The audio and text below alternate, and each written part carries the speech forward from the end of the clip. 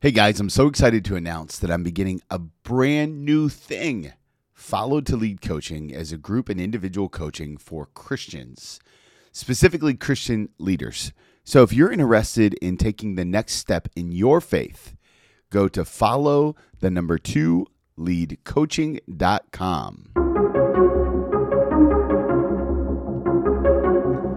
Hey everybody, welcome back to the podcast. We're so excited to be here today with you. If we haven't met yet, my name is Tony. I'm your host with over a decade in the local church. I care deeply and passionately about helping you connect with Jesus in super practical ways. I do this every single week through two primary podcasts, the interview podcast and the monologue podcast, each one designed to help you move closer to Jesus. That's what this is all about. That's why we do what we do. And I pray and hope that this conversation today be uplifting to you. Today, we're going to talk about the difference between stewarding and controlling your gifts. Stewarding versus controlling. This is something I preached about recently at Centerville Grace, and I thought, man, what a great idea for a monologue episode, because I found it so convicting for myself. If this conversation is helpful for you, do me a favor, hit that subscribe button wherever you listen to podcasts and share this episode with a friend, maybe somebody who you know needs to be a little bit more intentional about stewarding gifts.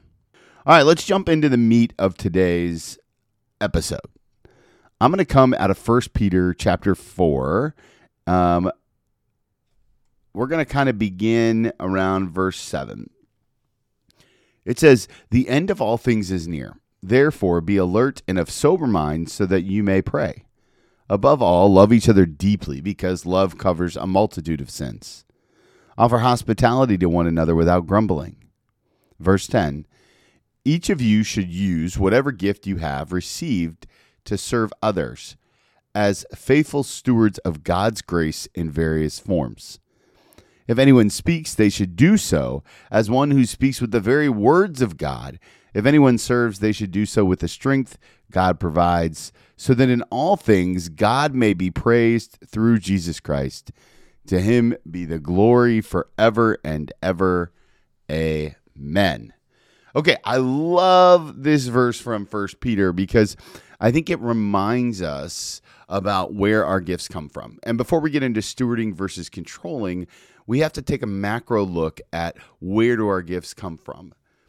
This is one of the things that I have been wrestling with lately myself, is that I have come to the realization that anything that is good in my life, anything that is good that I'm capable of doing, is a gift from God. Right? So my ability to communicate, a gift from God. My ability to tell stories, a gift from God. My ability to be a husband and a father, it is a gift from God. At my core, I know that I am a broken human. Amen? And so when I take the position that everything that's good in me is from God, then what it does is it gives me permission to know that what I'm really doing is I'm stewarding the gifts that God has given me on this earth. So I am who I am, and I'm stewarding the gifts God has given me. Now, I like verse 10 in 1 Peter 4 because it says, "Each of you should use whatever gift you have received to serve others as faithful stewards of God's grace in its various forms." Let's break that down. Each of you should use whatever gift you have received. This is super important in the world that we live in. You and I don't have the same gifts. And praise the Lord for that. You have a different gift. I have a different gift. And each of our gifts are designed to serve the body of Christ intentionally. That's why we don't all look the same. That's why we don't act the same. That's why church is so important. Because in church, we figure out what community looks like. We figure out why each of our gifts are different and important. I mean, my wife Karen and I, we are very different, and we work together to serve the Lord and our family. That's the process. That's how it works. So, verse 10, each of you should use whatever gift you have received to serve others as faithful stewards of God's grace in its various forms. As faithful stewards, we're going to come back to that in just a minute. God's grace. Now, grace is God's unmerited favor. Grace is what God has given us. You didn't do anything to deserve it. You didn't earn it. God's grace is his unmerited favor in its various forms. So all the different gifts that you have, that's the various forms of God's unmerited favor in your life. Think about that. The creator of the universe, the God that formed the oceans, carved the mountains, and gave you a belly button. That God loves you so much that he gives you his unmerited favor in grace. Right? That's the good stuff. That's the stuff that changes lives and just is such a gift. So God's unmerited favor in all of its forms in your life.